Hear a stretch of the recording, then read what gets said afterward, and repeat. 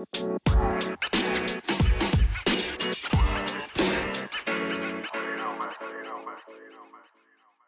question I get most often is, what's a good rate? Right after that, how do I find a good realtor? Here's the solution. Join the Coins and Culture Realtor Referral Network. These are realtors my team and I have personally vetted. So enjoy the home buying process, knowing you're working with a pro. Click the link in the description for more details. Back to the show. There's a line in the movie where one of the characters says, "When there's blood in the streets, buy property." Okay. And I remember when I heard that, I was like, man, that's interesting. And I was already familiar with the quote of when others are greedy, be fearful, and when others are fearful, be greedy. So like I already had some context when I see and hear this quote in the movie. And then I also knew, generally speaking, that real estate is such a wealth builder. Let's go. Welcome to House Rich, the millennial real estate show. We talk to average people that have done above average in the real estate and show you how you can do the same. So today we have Steve Stack, financial coach, going to talk about his journey to financial independence. So a lot of people say they're financially free, but they go to a 9-to-5, which no knock on that. I work a 9-to-5. You guys know I'm an underwriter, but he doesn't have to go to work. So that's really financially free. We're going to talk about how he got there through real estate, investing, and a little bit more. So thanks for joining me. Could you introduce yourself to the good folks as well, if that intro was not satisfactory? Oh man, no, it was great. First off, man, thanks for having me. You had me cracking up on the 9-to-5 piece, which truly nothing wrong with having a 9-to-5. You want to do something anyway. Just in life is my thought. If I were worth $200 million, I still would be doing something each day. I didn't mean to cut you. I forgot to ask something. So you're a debt-free millionaire too, right? I think I. Yeah. I want to throw it out there as well. So yeah, okay. Oh, sorry. Keep going. Yeah. No. It's cool. Yeah, no, that is true. 100% debt-free. I actually chose to pay off my home as well. And for those who may be wondering, obviously personal finance is personal. And I would share that I was actually already a millionaire when I went on ahead and paid off the home. I actually had a real estate deal go way better than expected, and just said, hey, you know what, I'll go on ahead and knock out the rest of the house. And yes, I've been a millionaire since age 31. So yeah, been here for a little bit. Okay, sorry. Hopefully, y'all can hear me this whole time. My microphone was behind my computer for some reason, so my bad on that. So let's talk about that. So we're going to jump back to your origin story. But I want to talk about what was this real estate that went extremely well and then help pay off the crib. Yeah, so I had a there was a multifamily property that I had held for the better part of a decade. It wasn't quite 10 years that I'd had it. I want to say it was more like 7-ish, 8 years, something like that. And I had gotten what's called a pocket offer. Like I didn't have this property on the market to sell.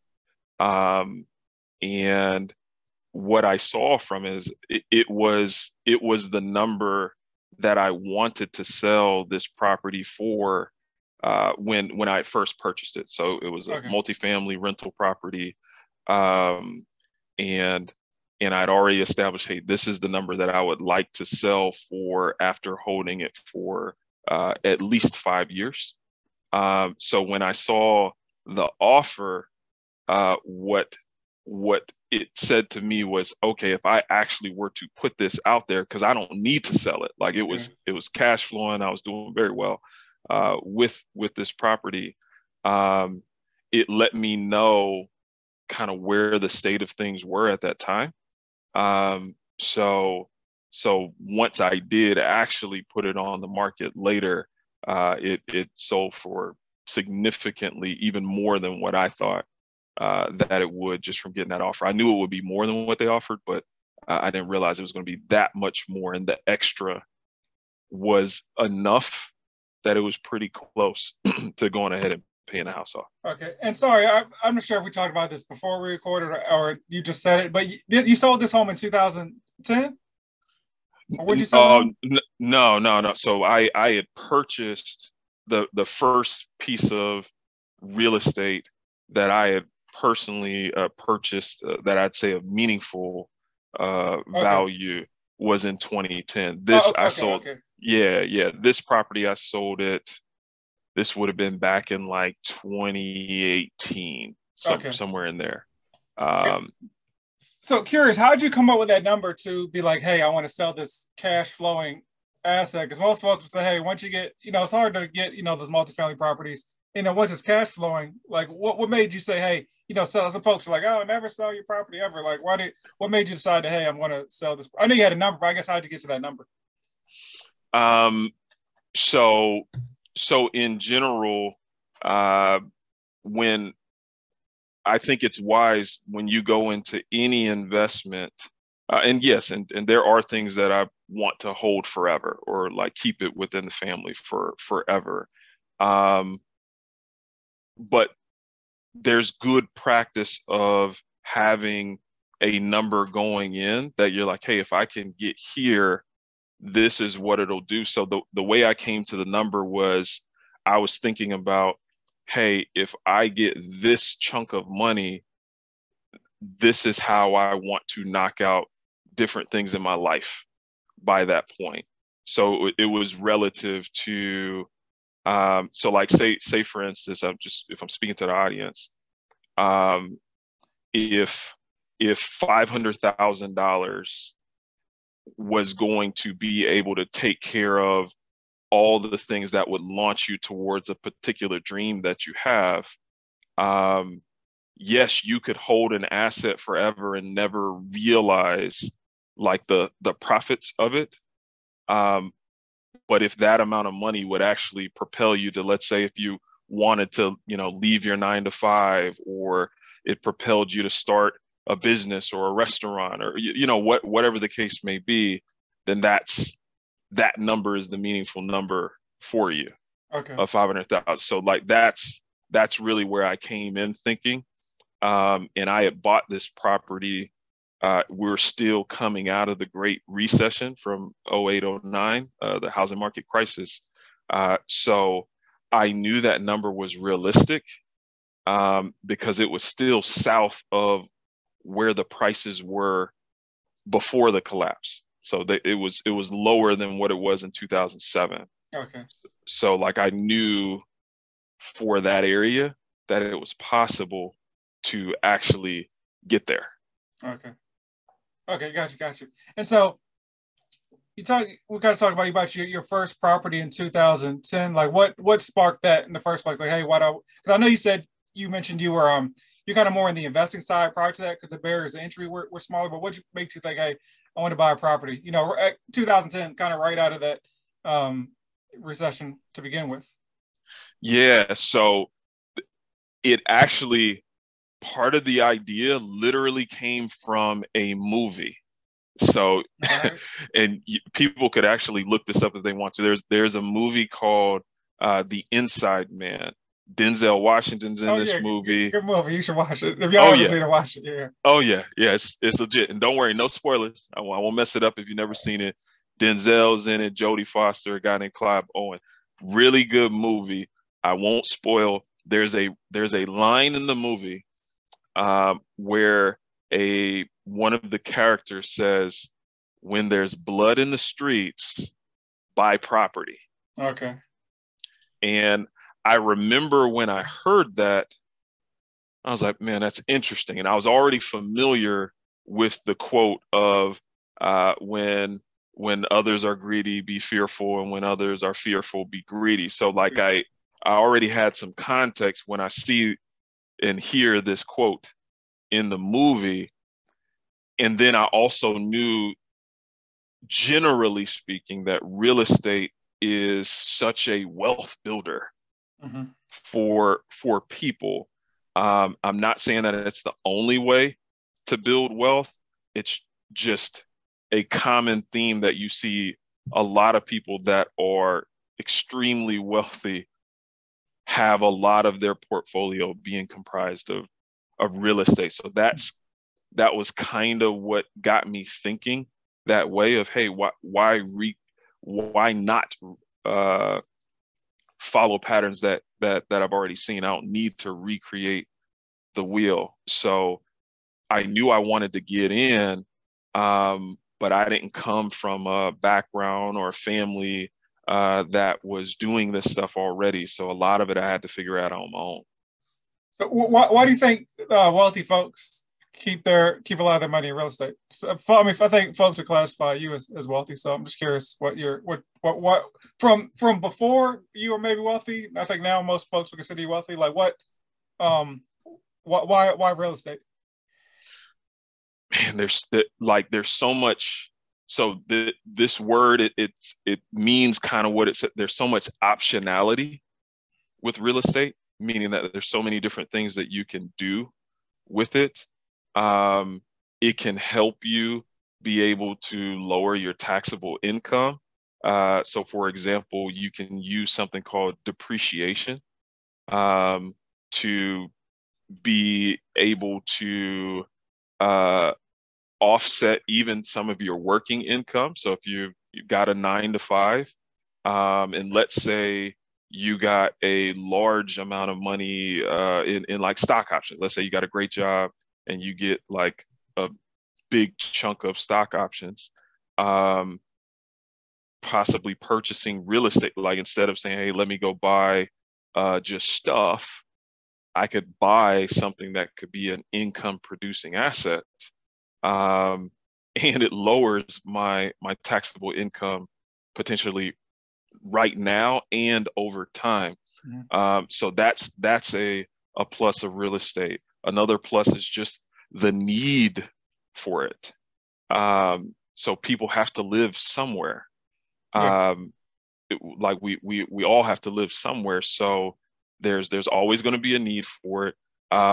There's a line, I've heard it over the years, and it's something that I've heard you say too, and I love that you say it, of just, rumor has it they're not making any more of it. Yeah.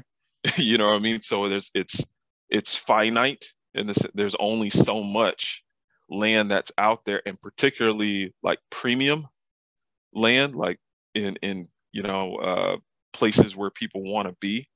Obviously, you can use it to generate income. So if you're renting out to people, whether you're doing it like long term or just more traditionally, if people are living there month to month, or like short term rentals, more like an Airbnb type of setup. There's so many different ways to do it. You can do things like house hacking, where you say you buy a duplex or a triplex or quadruplex, and you live in one of the units and you're renting out the other units. Or because of things like Airbnb, you could just have a single family home, and depending on how it's set up, you could rent out your basement or a guest room or guest suite. So, and another thing I would throw out there too, is that it can be an inflation hedge for you as well. And I don't know how deep down this rabbit hole we want to go, but you can go deep. So folks want to learn, so we can go deep. Right, or maybe we keep it kind of surface level. But like, so for instance, I had read an article fairly recently. I think it was a Bloomberg article that said that the rents in like a town like Miami have gone up over 40%. Yeah. Which is wild. I think I may even sent that to you. Yeah. I did a post about that because I saw you sent it. Right. I had to make sure the homie gets some content, to work off of.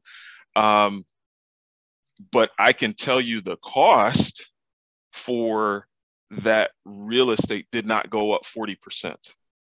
Yeah. You know what I mean? So yes, Did property taxes increase? They did. Potentially, if you got home insurance, property insurance, did that increase? Yes, it did. Did it go up over 40%? No, it didn't. And then just another side thing. So I'm going to try to contextualize it to right now, the times we're dealing, higher inflation, All right. Or higher inflationary times, is that is a benefit to landlords, because let's say if you have some fixed rate mortgage on your properties, you don't care that interest rates went from 3% at the beginning of this year to over 6% now. Yeah. Because you're already locked in to a low rate already. So you just get the benefit of, okay, things cost more. I'm going to raise the rents relative to what the market rents are, but your costs haven't dramatically increased. So those are just some examples. Obviously, you can actually leverage against your property too. So like you could tap into capital, like doing something called like a HELOC, a home equity line of credit, or just pull money out of your property to do other stuff. People talk about methods like BRRRR. So there's just a lot of different things you can do with real estate that you can't necessarily do with other asset classes, or just being able to control a lot more money with a smaller amount of money, if that's the route you want to take. Okay, thank you. And so then I want to jump back from, maybe, I don't know, college graduate, college student to how do you end up buying like your first property? Like how did that process even start? So for me, like I said, I didn't know anything about real estate investing. I had read some books. I actually did spend money on like some type of a program and getting some mentorship to just try to move in that direction. And I'm not upset that I paid that money to do that, because I was hungry. I wanted to roll there. And to put in perspective, this was back in like 2009. So, with inflation, I know the money would be worth more today. Mm-hmm. But I think I had spent at least $5,000 just trying to acquire knowledge around real estate. But here's the funny thing, though, is the stuff that I ended up learning the most wasn't from that money being spent. Did I learn some things from there? I did. But I learned more from just making relationships with people who are already doing it, and like just talking to folks and saying, hey, this is what I'm looking to do. And so I ended up getting connected with someone at the local church that I was attending when I was living in the town at that time, that was doing things in real estate. I had money saved up, and they connected me to a trusted realtor, like someone who was competent and had character, just good people. Mm-hmm. And then he connected me to contractors, because, realtors tend to have a lot of connections, whether it be to mortgage lenders and loan originators and painters and HVAC people, what I mean? Like, so I started to build that kind of network, and there's things called like RIA meetings, where you can go to like real estate investor association type meetings locally to just get in the space. But then ultimately I had a realtor like sending me properties that fit what my budget was and what I was looking to spend. And all this stuff I'm talking, this was like right after college, so I'm in my early 20s. So I found a property, and my first real estate investment was actually a flip. Okay. So So I bought a property that was foreclosed on, put money into it to fix it up, and then sold it for more than my acquisition and repair costs and holding costs. So how'd you go about a flip? Because obviously, typically flip's not someone's first deal. You got, like you said, you got to have those connects and trustworthy people. So yeah, to me that seems abnormal for someone's first property to be a flip. Most people are like, hey, I just want to buy a house and live there. Like, was that something like you learned in that training, or what made you say, hey, I want to flip this property? Yeah. So if I had been just left to myself, I would have bought a duplex and just lived in one side and rented out the other. All right. So like the first property I actually bought in my life was the flip that I mentioned. I didn't buy a home to live in until afterwards. And I was living in the Midwest at that time. But because I wanted to try to do a flip and make a chunk of money to buy a multifamily property, that's why I started with the flip. Okay. And I felt that I was ahead of most people because I had already built a trustworthy team. Okay. So I'm like, okay, I have a realtor who actually was and is a real estate investor. And so he's like, hey, you might really be able to make this happen. I know contractors, people that do the different stuff. I can help you with putting a team of people together. So that's the reason why I started there, because I'm like, hey, well, if I could do this, and let's say I make just a decent chunk of money, like if I can make anywhere from 15 to 30,000, that would go a long way to helping me actually secure a property to generate. I say quote unquote passive income because you have to put in work. Yeah. You know what I mean? Like people say passive. I'm like, no, you still have to put in work. You're still calling property managers, or you may have to talk to tenants if that's something you have an appetite for, or making sure repairs and things like that happen. So, I mean, there's still work to it. All right. Thank you. And so at what point do you say, hey, I want to purchase a property to actually like live in? Like when do you get to that point? So that was in 2011. Okay. 2011 was when I bought a house to live in.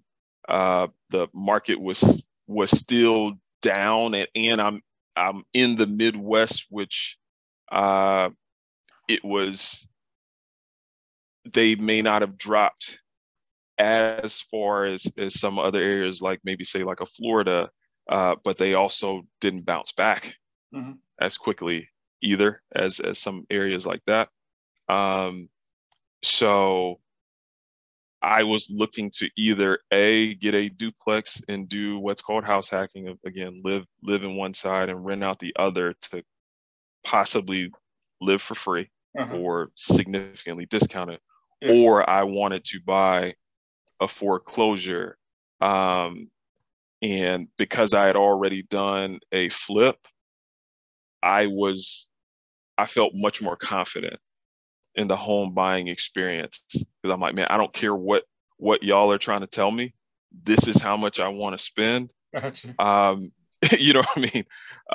And it worked out, man. It worked out. I was able to find a property. It was actually foreclosed on already. It needed work to get fixed up, but because I had already done a flip, none of that stuff bothered me. I'm like, oh man, putting some new carpet in here, some paint, fixing some things. There was like a huge like hole in the wall, which for the average person, especially if your first house to live in, would be very unsettling. Like, oh my goodness. But because I've done a flip already, I'm like, oh man, dude, that's just some drywall, some plaster.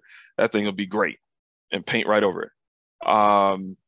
So that was a huge thing for me of getting that, because once I moved from there to now I'm in the Southeast, I'm in Charlotte, North Carolina now. Like I ended up netting, like after everything, like when I moved here, it was a healthy 6-figure amount just to come here. Okay. When moving off of that, because I bought it as a foreclosure, so it was way under market value. And by the time I moved here, the economy was much stronger. Okay. And so were you seeking out foreclosed properties, or you just happened to come across those were just the ones you found? But like the flip one was a foreclosure and this was a foreclosure? Yeah. So here was my thought process. At that time when I was looking, and people can kind of do the math and they'll be able to figure this out. So I'm in my like roughly around mid-20s at this point when I was looking for a house to live in. Because I had done the flip, I was okay if a foreclosure came up that made sense. So like I looked at turnkey properties, meaning looked at homes that didn't need any work. For people who are listening, so that is just, you could buy it and you could roll right in and everything's cool. If you're spending any additional money, it's just because you want to make it more yours. Gotcha. But I was like, hey, if there is a foreclosure that's way under market value, but doesn't need a ton of work, or doesn't need as much work as like a full rehab, I'd be open to that, and it ended up being an amazing setup. Like I put an offer on it, and well, quick story here. So put an offer on the house, and it ended up going under contract like right before I did. So I was like the backup offer. I was like, oh man, this one would have been perfect, man. I wish I'd seen it sooner. So I was bummed about it. And then maybe like a week later, that buyer's financing fell through. And so they came right back to me because I was the backup offer, said, hey, you still interested? Was able to negotiate and make it happen, man. So that was really cool. Oh, okay. Awesome. And then when do you start saying that, hey, I'm going to buy more of these properties? Because I know you own about 5 to 10 properties. Like what? So you got the bug there, and it's like, hey, I'm going to start kind of building the portfolio. Yeah.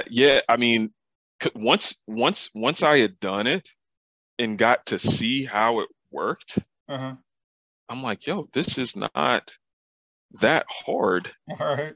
You know what I mean? Now, what I'm not trying to tell people is just, hey, this is super easy and anyone can do. You still have to put in work. You have to look, pay attention, and doesn't mean that it's always going to work out. But for me, I just loved the feel of it, of, hey, you can really get these properties, and if you buy it right, it can be really hard for you to lose. Okay. So I knew I wanted to do. If you enjoy the show and want to go even more in depth with the content we put out, go to houserichshow.com. We have courses on insider secrets your lender and realtor don't tell you, a course on house hacking, and even a DIY credit course so you'll never have to pay for credit repair again. And since you're a loyal listener, use promo code POD for a special discount. Back to the show. Thanks. Real estate, because it's easier, like you can touch and feel it and see it. Yeah.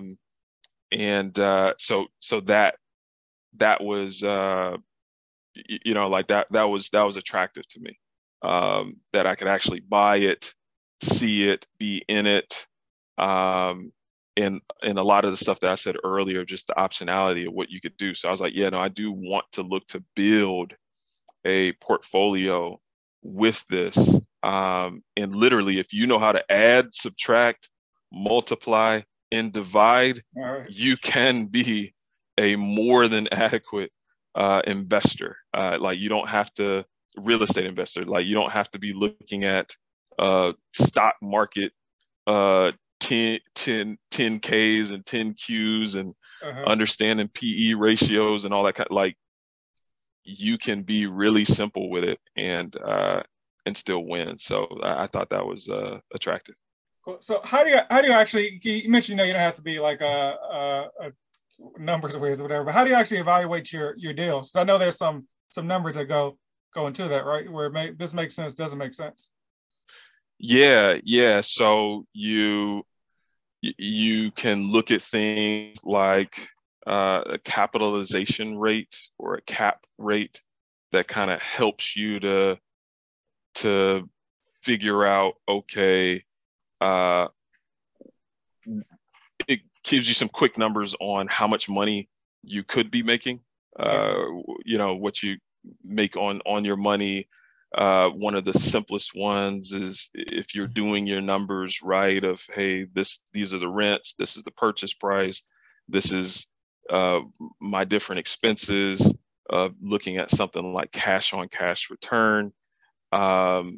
You could do something as basic as looking at like a 1% rule of if you're looking at rents. Like, so there's all these different little rules of thumb that they may not necessarily say go buy it, but just as important on the other side, some of these rules of thumb can disqualify properties. All right. Which is the majority of the work, is saying nope. You know what I mean? Like going through and being like, right. You really do, of just like, nah, this isn't good. Nah, nah. Like, for people, if you're a sports fan, more games are lost than won. That holds true in investing too. Like, a lot of times people lose just for lack of patience to wait. Like, they're like, hey, I've got money burning in my pocket, or, I just hear that interest rates are super low, so I know I just need to buy something. It's like, man, take your time, do your numbers, you know what I mean? Do your due diligence, roll through, and don't have to get a home run. Like, it doesn't have to be, but man, just solid wins. And sometimes what you thought was solid can turn into a home run that you didn't expect. So gotcha. Okay, yeah. Thank you. And so so we started from the beginning all the way. Hopefully we're kind of near present day at this point. But like so as we mentioned during the beginning, you're a debt-free millionaire. Was that the catalyst? Was, you also do investing as well, stock market. Was that real estate, stock market, a combination? Kind of what propelled you to that number? Because a lot of folks own properties, but like I said, no problem with having debt, but a lot of folks are not debt free and they're not millionaires too. So like, what actually propelled you to that level? For me, the most meaningful. So I did a combination of both of stock market investing and real estate. They're pretty close, but I would say the real estate was what really propelled me forward. Because I had literally, like, I had properties that were giving me 7 to 10x returns, like on the actual capital that I put in. Oh, wow. for the whole deal. Like, if I'm including the actual cash flow, like the rent rates, what I actually made, like through the course of holding it, and then for ones that I sold for multiples over what I paid for it, those really pushed me forward. Was the real estate piece. And then what I did is, I looked to take some of those proceeds and put it towards either buying more real estate or also buying into the stock market or looking to acquire businesses. But like, the real estate gave me chunks of money in one shot, that the stock market investing was more kind of the tortoise and the hare, slow and steady, wins the race. And all of a sudden you look up, you're like, oh man, I've been investing in the stock market for a decade and a half, and whoa, like that escalated quickly. You know what I mean? So yeah. So I'll ask this question. So, and I don't know if this was like a slow creep or just happened like during a big deal, but when you became a millionaire, were you like looking at your bank account saying like, hey, I'm a total party? Wasn't it those numbers, or what was just another day, just a normal day? Yeah, You yeah. It know, was some kind. people they'll be like, hey, 999,000. It's like, they got the countdown. I don't know if that was you or not. Just curious. Right. Yeah. It kind of like it was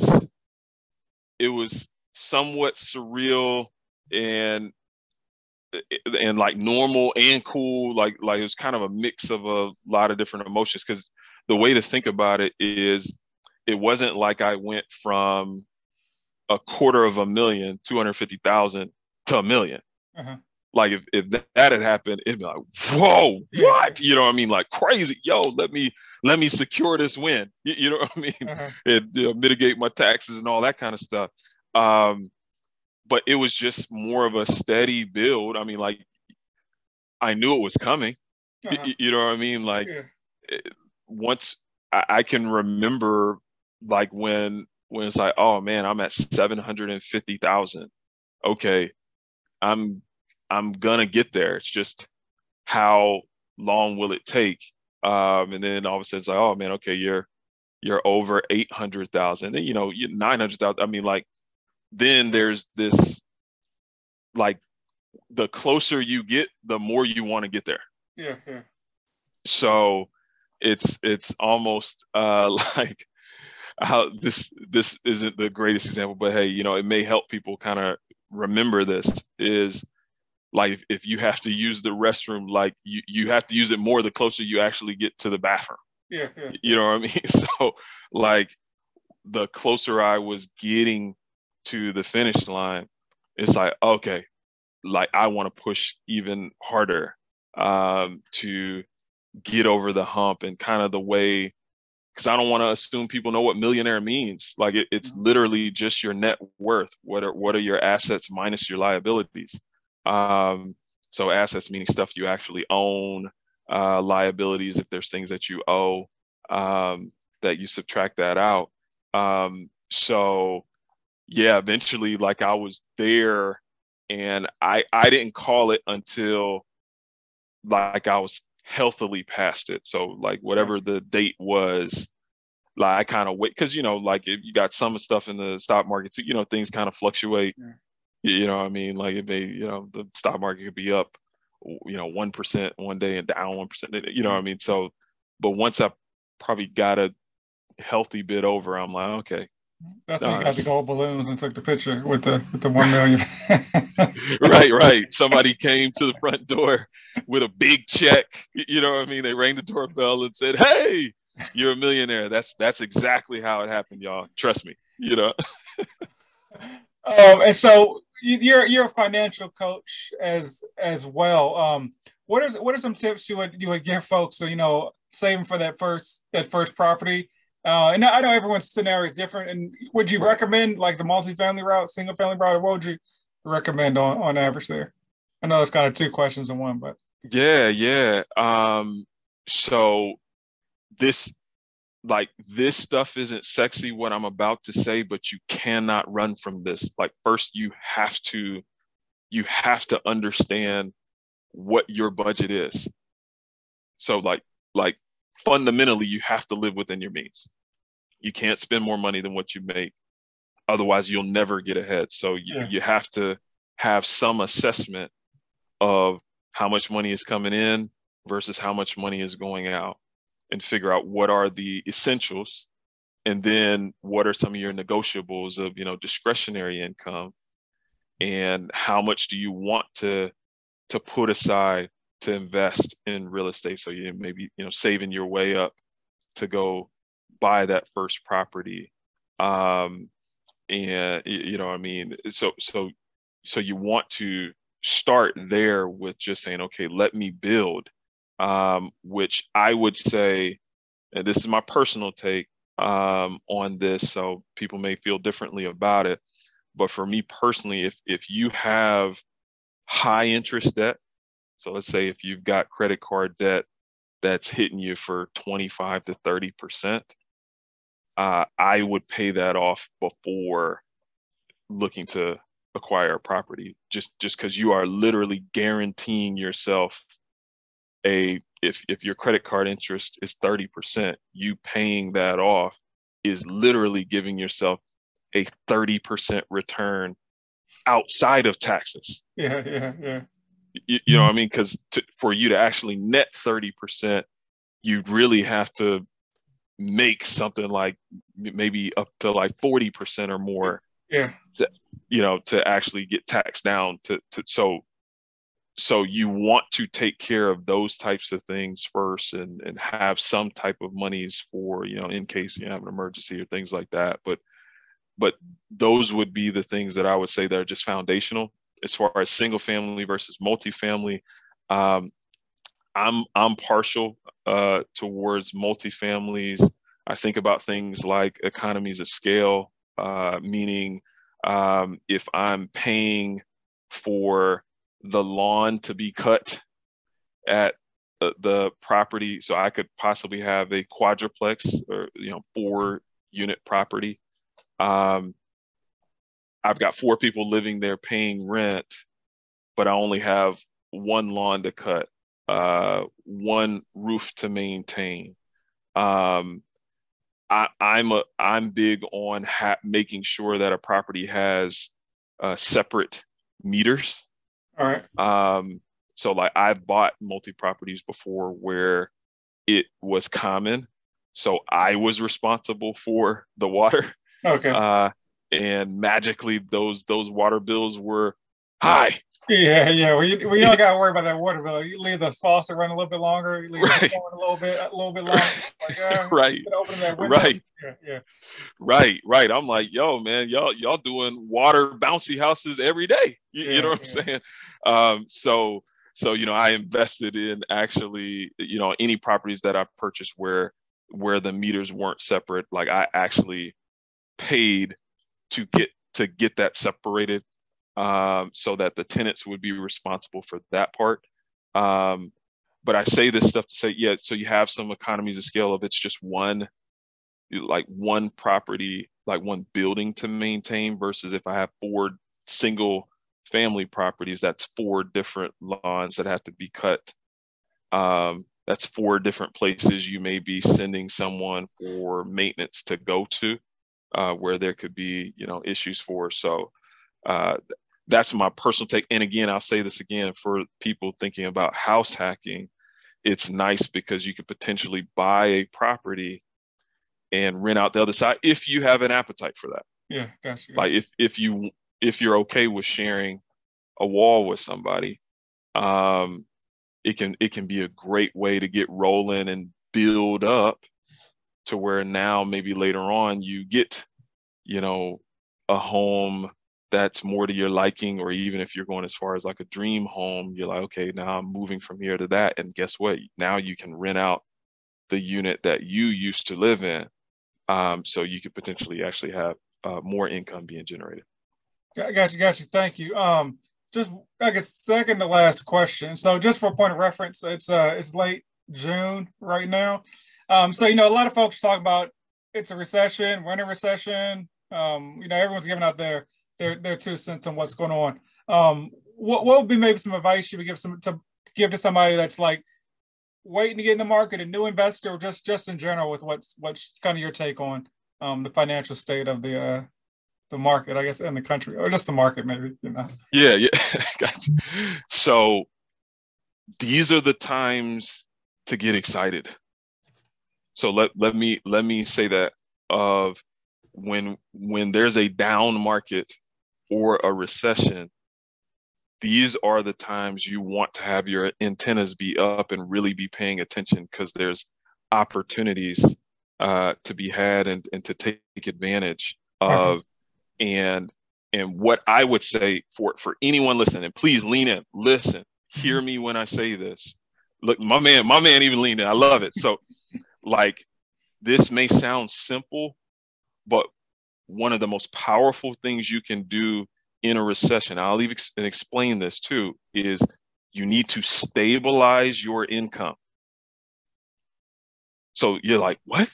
That's the big drop. That's the big jump. Yes, it is. You need to stabilize your income, because the worst thing that can happen, or one of the worst things that can happen to you in a recession, is there's all these deals all over the place, but you don't have any income, or you have reduced income. So you're being impacted by the recession. So you need to stabilize your income, meaning saying, okay, let's say if you are a nine to five worker, man, you want to make sure that you're in good standing where you are working. And I would tell you, if you already know you are in good standing, look to increase your income. Okay. So if it's doing a side hustle, or whatever it may be, or saying, hey, let me look to get an income producing asset so that I have more money to deploy into the down market. That's the mentality that I want people to have and to think about. And the last thing I'll say, just kind of general, if I'm thinking about the market, my feel for it right now is, I would say, let's say if you have you're sitting on a bunch of money, and I'll just let that be relative to people who are listening. I would probably err towards, instead of rushing all your money in at once, to try to work your way in over time. Okay. And some of my thought behind that is I think we'll be here for a while. Okay. And if we shade more towards the downside, you'll be happy that you didn't let loose all your dry powder into one shot, and then now you're just kind of sitting back and waiting. So I would say look to work your way in, just because I think we have a real chance to be here for a while. Okay, thank you. And can you give the folks 3 stocks to invest in? Just joking. So my last question. So let's say I gave you $1 million. You had 1 week. You had to spend it all in 1 week on something real estate or real estate adjacent. What would you use it for? Oof, $1 million. I would buy multifamily properties. I would look at potentially some REITs. Like there's actually some that I have my eyes on right now. And when I say REITs, I'm talking about a real estate investment trust. So you don't have to buy a piece of property to still be exposed to the real estate sector. They have things like real estate investment trusts, which they have special rules to where they have to push a high percentage of their profits to their shareholders in the form of something called a dividend. So I potentially look at doing that as far as on the real estate oriented end of $1 million. I would look at multifamily properties, but I would actually look at some single families too. I've been seeing some things that there may be some potential shifts and changes around how those will get treated and some of the short-term rental options that a person could have. So yeah, I would definitely buy physical property. And I would look at potentially some real estate investment trusts as well to generate income for me. That's what I would say for me, because my financial picture is a little bit different. Obviously, I want to continue to grow my wealth. Mm-hmm. But I'm I also have an eye towards generating income in the here and now off of investments as well. Okay, appreciate it. Thank you. That was a great conversation. How can the folks get in touch with you? Or if they want to, how can folks get in touch with you? I'll just leave it at that. Yeah. So it's a couple different ways. I actually have a website. It's just Steven with a V, lstack.com. So Steven, STEVEN, lstack, STACK.com. So that's one way that you can reach me on social media. So if you're looking at like a IG, for example, my handle is at stacking with Stack. And yes, Stack is actually my real last name. I get that all the time. Man, you talk about money in your last name, Stack. Oh man, money stacks. Yeah, I know, for real. So you could find me there at Stacking with Stack for IG, which I'm probably most active there. But it's the same handle on TikTok, which I actually do have a TikTok now, and Facebook too. If you were to do Stacking with Stack as the handle, you can find me there as well. But those are ways to be able to actually connect with me, and I'd hopefully just be able to encourage you to keep building. And one thing I will say, got to say this, and Dave, you probably want to be throwing this out there too, is I will never solicit you for money. So there's a lot of scammers that'll come out and ask you, hey, how's your trading going? Or what's the latest with some, crypto investment trading platform? I will not do that. So just beware if you're following me on one of those pages and you get some random DM, that's not me. My philosophy in that is I have a page where I talk about exclusively real estate. I have over 1,000 posts. If you think I randomly created another page to DM me about Bitcoin, that's on you. I'll never say anything about any fake pages ever. You'll never see a post for me talking about there's a fake page out there. It's like that's on you. If you thought I created a fake page to DM you about Bitcoin. That's my thoughts on that. You'll never see me do one of those fake page posts. That was my mentality until a young man literally got scammed out of $6,000 from a fake page, and I just felt sick to my stomach hearing that. So I'm like, okay, let me put this out there just so people know that that's not the case. Okay, cool. Maybe I'll change my tune. We'll see. If y'all got scammed by a fake me, let me know. I'll change my tune. So yeah, appreciate it. Thanks for joining us. If you listen to this song, please leave a review on the Apple, Spotify, wherever you're listening. It helps the show get out to more folks. Like it if you're watching on YouTube, you're still watching, you definitely like the video too. So do all that, and see you all next week. Thanks.